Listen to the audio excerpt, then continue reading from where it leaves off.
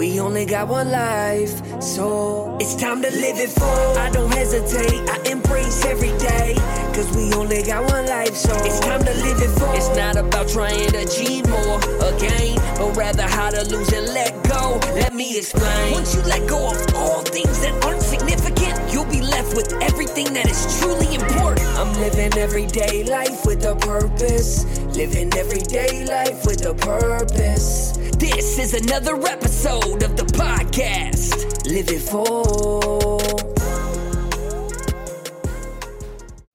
Hey, welcome to the Live It Full podcast. I'm Richard. I'm your host in the studio. And this week we're going to do a question and answer segment from our Facebook group, Live It Full, the community.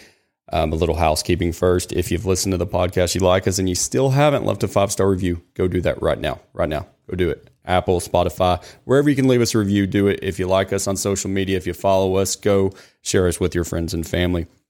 Well, like I said, we're going to do a Q&A today. I asked some questions, got some good ones, or I asked people to give questions, got some good ones from some of our followers, some of the people that we talk to on a regular basis inside our group, some that we don't. I was really happy with the level of questions that we got, but without further ado, I'm going to start with that. Okay, so Tasha asked, what's the hardest part of you and your wife both running your own businesses? I'm going to start with that. She goes into a few more questions, but scheduling. I mean, I think that that's almost always the biggest deal, is making sure that we're on the same page. And I think that the hardest part is making sure that we have good communication and that we talk to each other about things and we know what's going on. Or we get double booked. We end up with being reactive versus proactive on, whether it's an event that we have to be at for our children or a school function, something like that, reminding each other of those things. But the hardest part is it's hard to run businesses on your own, let alone multiple. I mean, there's just nothing easy about it. I don't know that there's a hardest part. I think that it's mostly like that scheduling side and making sure that we make time for each other as well as the kids, and that we stick to our faith, family, finance, fitness mantra, getting those 4 things in daily. How do you manage all the things? Well, I think I answered that. I mean, I think a lot of it's scheduling. I'm not inherently, the ADHD side of me is not inherently a scheduler. So I work really hard at trying to schedule using color coordinated calendars. I'm probably a little bit more crazy in that than Caitlin is even, and she's much more structured than I am. But I think that that's a big part of it, is you almost have to zero budget time and know where you're spending it and when. If you're both going to have different careers, what would you do? Looking forward to this. Thanks, Tasha, for that question. I can tell you that Caitlin's not in the studio with me today, but I can tell you her answer would be, and she would say, I crushed her dreams a long time ago because I told her I didn't think it was feasible. And now I've probably changed my mindset and that it is. I had limiting beliefs when we discussed it when we were younger, probably in our early 20s. But Caitlin always wanted to be a pilot. And so I think that without a doubt, that would be the route that she would go. And maybe someday she'll get to do that if she still chooses to. I mean, our priorities have changed, but I know that's something that was always on her heart. And I think I squashed that because I told her it was pretty hard to do we may have had one kid for a young mom to be able to take the time and put in the hours and do those things. Now I know that you can. It takes money and time, 2 things that you can't create more time, but you can figure it out and you can always find the money. What I would do if, and I look at this not just as different careers, but if like money wasn't an issue or if like you were just chasing your dream, I would probably breed and train bird dogs and guide hunts. Now, I don't know, would that become a job at that point in time when it's not fun? I don't know. I think I still would enjoy it. I enjoy following dogs when they're hunting and working and not hunting. Being the one hunting anyways, I do enjoy working the dog. So I don't think it would ever be a job in that regard. And then Tasha also asked, because we've talked about it for a while, when are the crew necks of the Live It Full clothing line coming out? Hopefully in the spring. I say hopefully. It is on our list of things that we want to do. We've got to find the right shirts and the right cut that work for that. My buddy Drew Lane is helping us through that process. All right. Next question came from Marie, who in full disclosure is my first cousin, but we do talk a lot of business, and she's a big part of our group at Live It Full, the community. If you need a good home on Facebook to find a positive, uplifting group, we are there. She said, when things are not going as planned, and we all know that's going to happen, how do you keep yourself out of the frustration funk and to keep grinding. So I'm not always the best at this. You hear us talk about how do we do things, and it always seems like we probably have our stuff together, and that's not intentional because we don't ever want to mislead people. I can tell you that I can handle a lot. My shoulders are broad. I used to think that I was Superman. I could do it all. I can do that until I can't. What I mean by that is my cup can hold a lot, but once it's full, I may explode. And so I have to be very careful on the frustration side of not letting it get full, or it'll overflow. And it's one of those deals. It's like, and the saying that I've heard, and it's not necessarily directly linked to this, but it makes me think about it, is if you don't heal what cuts you, you're going to bleed on people that didn't hurt you. I think it's the same thing. I can be frustrated about every other thing in the world, and it's going to be one thing that sets me off that had nothing to do with any of it. And I may take it out on my wife or children when I don't mean to.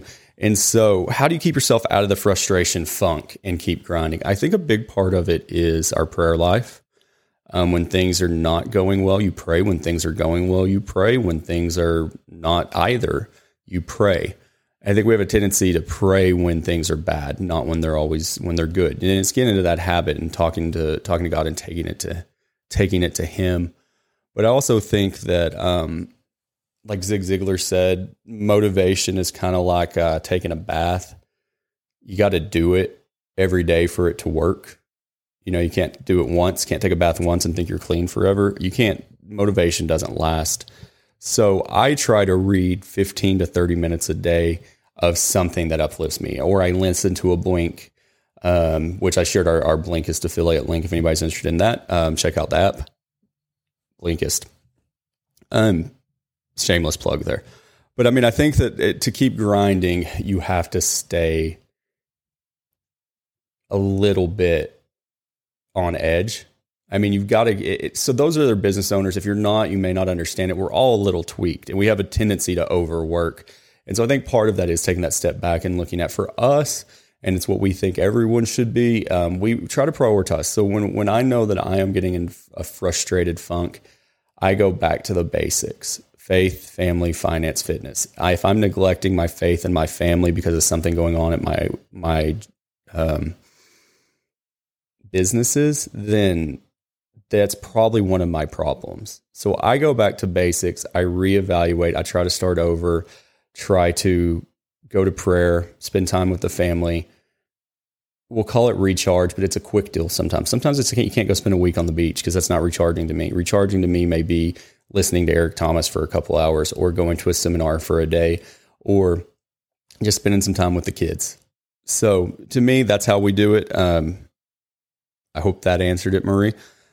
But it's kind of where I am. Caitlin might have a different answer on that, and I hope to get her back in the studio during the fall. Summers are a little crazy for us with our schedules. Then we had Brian, who asked us, what are your thoughts on multitasking pros and cons? So I think that people view high-level, very efficient, successful individuals as being great at multitasking. And I think that's the furthest thing from the truth. I think there's a really common misconception that multitasking is a good thing. I have gotten to a point in my life where I think multitasking is terrible because I can't do it. Now, maybe there are people out there that do it well. I've always read or heard that women multitask better than men. I know that I do not. Maybe it's the ADHD brain, neurodivergence. Like, maybe I'm just wired different. I don't do it well. I can't. Now, I think I can, or I thought I could, I guess is a better way to put it, because now I understand that I can't. So my deal is, I think multitasking is almost always a con. I think you need to focus on something, in like whatever you're working on, you focus on it with 100% of what you're doing for that time frame, and you will get more things done than trying to do 5 things at once. If you've got 15 browser tabs open on your computer and you're trying to work and toggle back and forth between things that don't jive together, your brain gets worn out. You get decision fatigue. By the end of the day, you're spent. I think if you had 5 tasks to do instead of trying to do them all at once, or even 2 things at once, you focus on them individually. And I know that that's been a game changer for me in my life and how I feel, because there's points like where I have to make a phone call, and in my daily grind, I have to call, a call center pretty occasionally and ask some questions, talk to, underwriters and service people. But you have a phone tree, and I'll get so busy doing something else, it'll ask me like, press 1 for this, press 2 for that. I don't even remember what I'm calling about because I got to doing something else.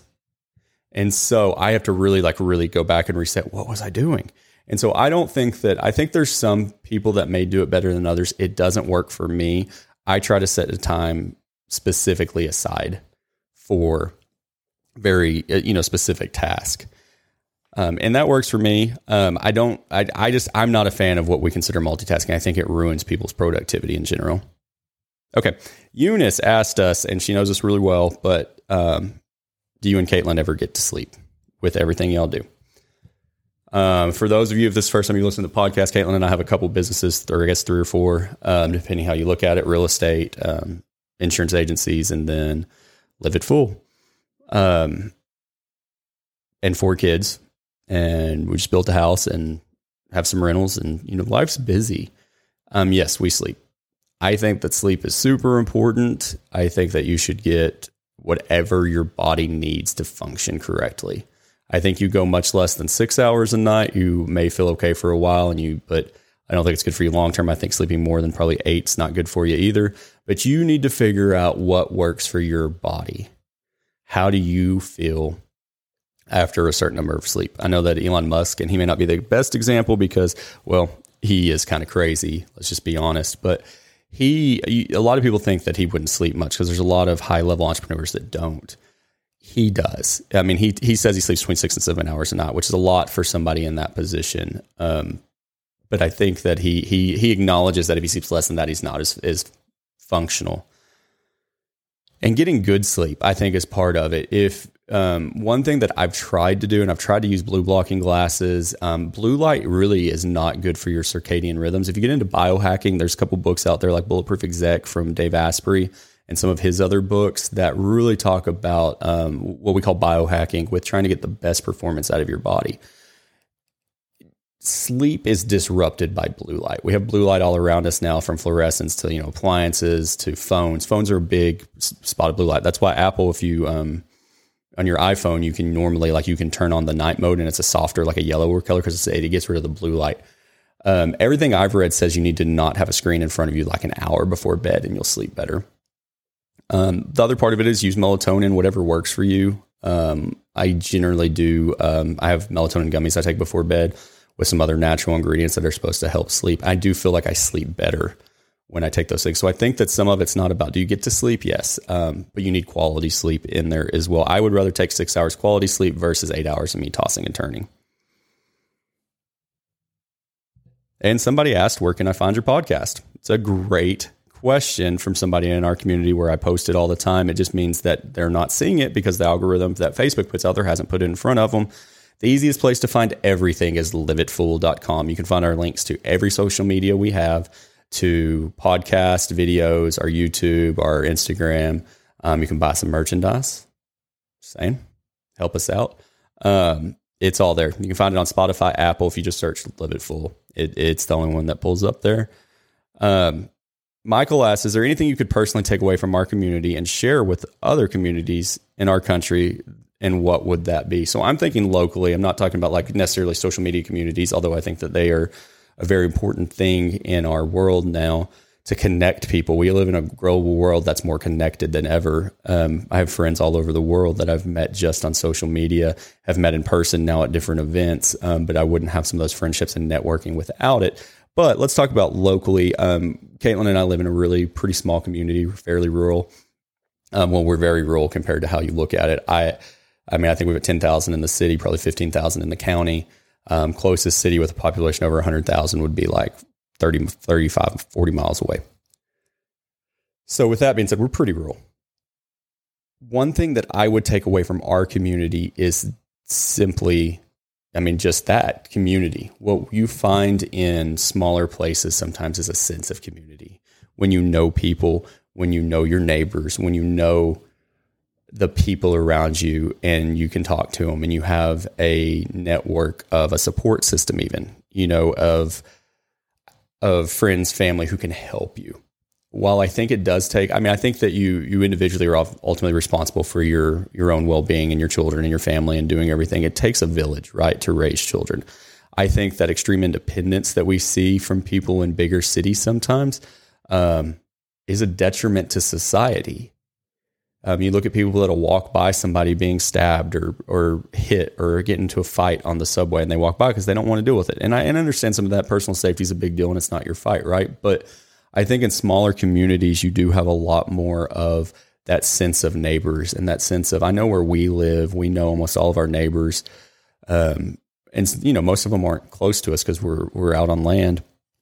But we know all of them, and they would all, and vice versa. I think we'd all help each other out if we ever needed anything. And we all offer. Had a neighbor offer me his cargo trailer to help us move, his enclosed car hauler, which was very, very much appreciated. He just texted me and said, "Hey, I know you're moving. If you need to use it, come get it." I appreciate that. I think that I look at some of our friends in Dallas or Houston or some of these other markets, and they may not go to church, is part of it, I think. And then they go to work and they come home. They don't have a lot of close connections because of that. At least that's what I've seen. They don't have a lot of necessarily people around them that form a network of support system. And I think that's really important. I think in smaller communities, you get that. So if I could export anything to anywhere else, I think taking that sense of community that we have where we are, and knowing that if something needs to get done on a community level, we know the people to contact, and we know the people who will donate and volunteer time to make something happen. All right. So Steps for Success is a coaching gentleman I know. He runs a business called Steps for Success. He asked on here, how do you overcome or hop over a stalemate in business? And does this mean you have to refocus or redirect? I think in business, there's the old adage, like you got to try again and just do it till you get it right. But then there's also if you do the same thing over and over and expect different results, is that insanity? And so I think you have to understand that dichotomy of repeating the same processes and making sure that if you got the same outcome 2 or 3 times, why? Now, do you continue to do it? No. Now, if you know that the input was wrong or something should have changed or could have been different, that could result in a different outcome, absolutely. I'm in sales. I've been in sales my entire life. I'm going to fail 9 out of 10 times. So I'm kind of in that habit that I'm going to keep running, keep grinding, keep doing it until I make that sale. How do you overcome a stalemate? Sometimes you got to shake it up. There used to be, I'm in sales. I've done some sales training in my life. I've put it on. I've been to a ton of it. It's probably one of my wheelhouses I should spend more time on helping people in. But there used to be this show on A&E, I think, as a long time ago called King of Cars. And every once in a while, the dealerships would just be like, oh, we got to do a shakeup. They might terminate people who weren't performing. They might change teams up. They might change what they were doing. They might change incentives. I think that to stay relevant, you've always got to be reinventing yourself. Not only as an individual, but as a business. Like if you continue doing things the same way that you've always done them, you're going to fail. And so when you're in a stalemate or when you're trying to overcome something, you do sometimes have to refocus. Sometimes you have to look at it from the outside. Sometimes you need a mentor to step in and say, and to look at things from a high level. There's the old saying that sometimes you can't see the forest because of the trees. Well, when you're in your business, when you're working in your business, it's hard to work on your business. And what I mean by that is when you're in the forest, you can't see. Sometimes you have to get high level in it. And so I try to spend as much time working on my business, if not more, than in my business.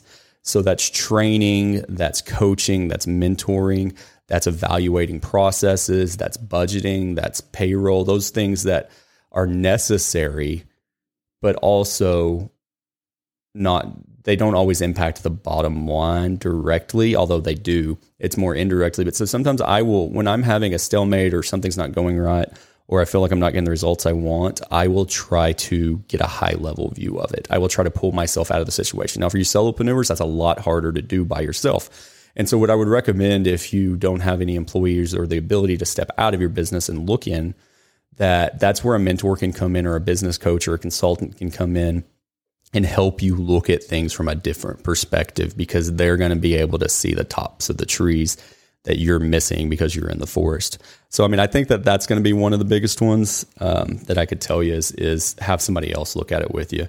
If anybody ever needs help with that, that is something that I do on a consulting basis.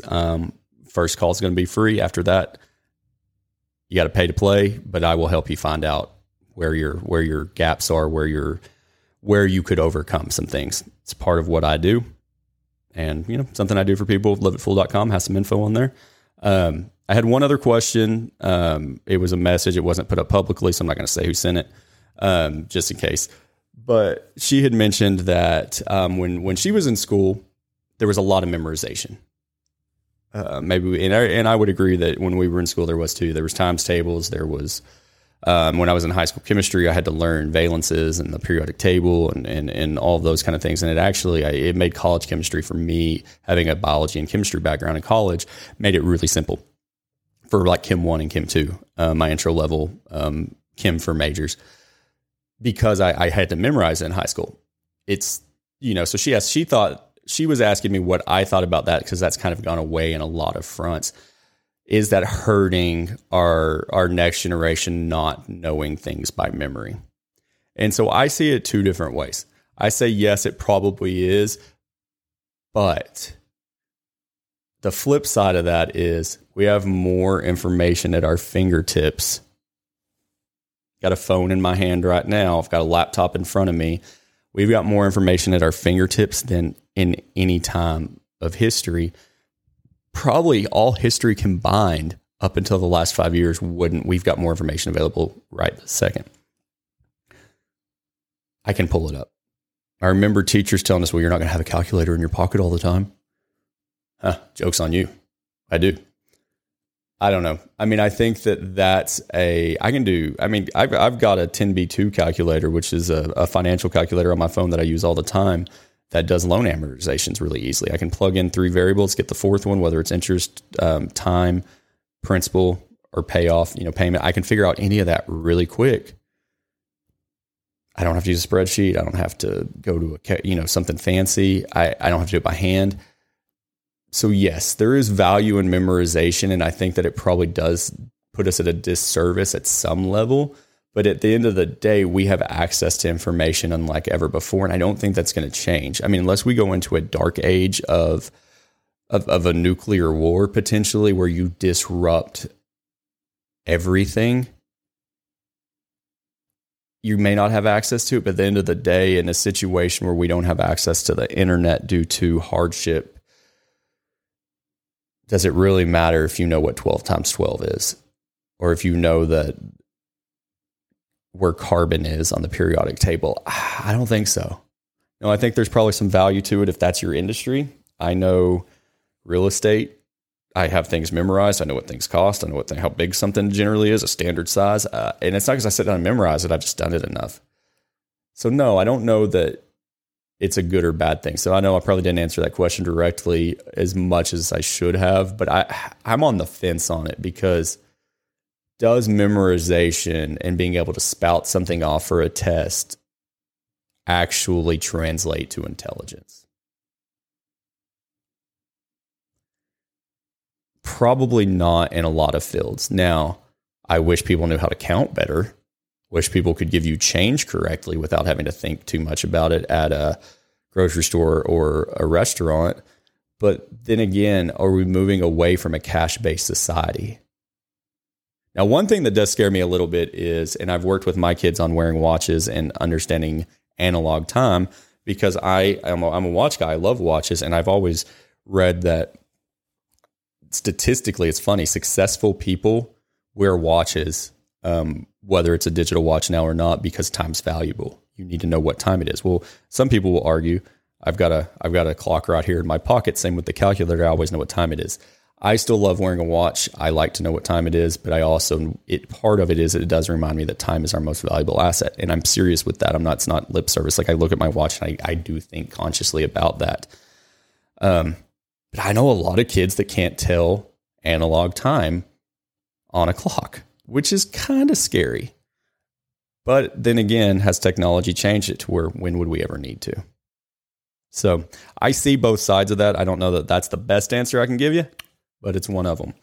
All right. That's the questions we got on there. We'll do another Q&A next month. Hopefully Caitlin will be in here with me and she can answer some, because I know y'all do love hearing from her. Go to the website, liveitfull.com, buy some merchandise. You'll love it. It's I do want to comment on that real quick, because it's something that it's hard when you're not buying something retail in a store to feel it. But Caitlin and I we worked hard to find the right shirts for what we loved and what we think others will love. So they're not your $5 50-50 blend t-shirts. These are really nice cut, high quality shirts. So they cost a little bit more. But try one, you won't regret it. You'll buy more in the future. Thank you for listening to the podcast. As always, we appreciate y'all. We hope you continue to live the message of live it full. Put your faith, family, finance, fitness in order, and everything else will fall into place. God bless. We love you, and continue to live it full. You just listened to this entire episode. That means you gained some type of value. So make sure you leave a review and subscribe so you never miss an episode of Live It Full. Living everyday life with a purpose. Living everyday life with a purpose. Make sure you embrace every single day. And we'll see you next time on the Live It Full podcast.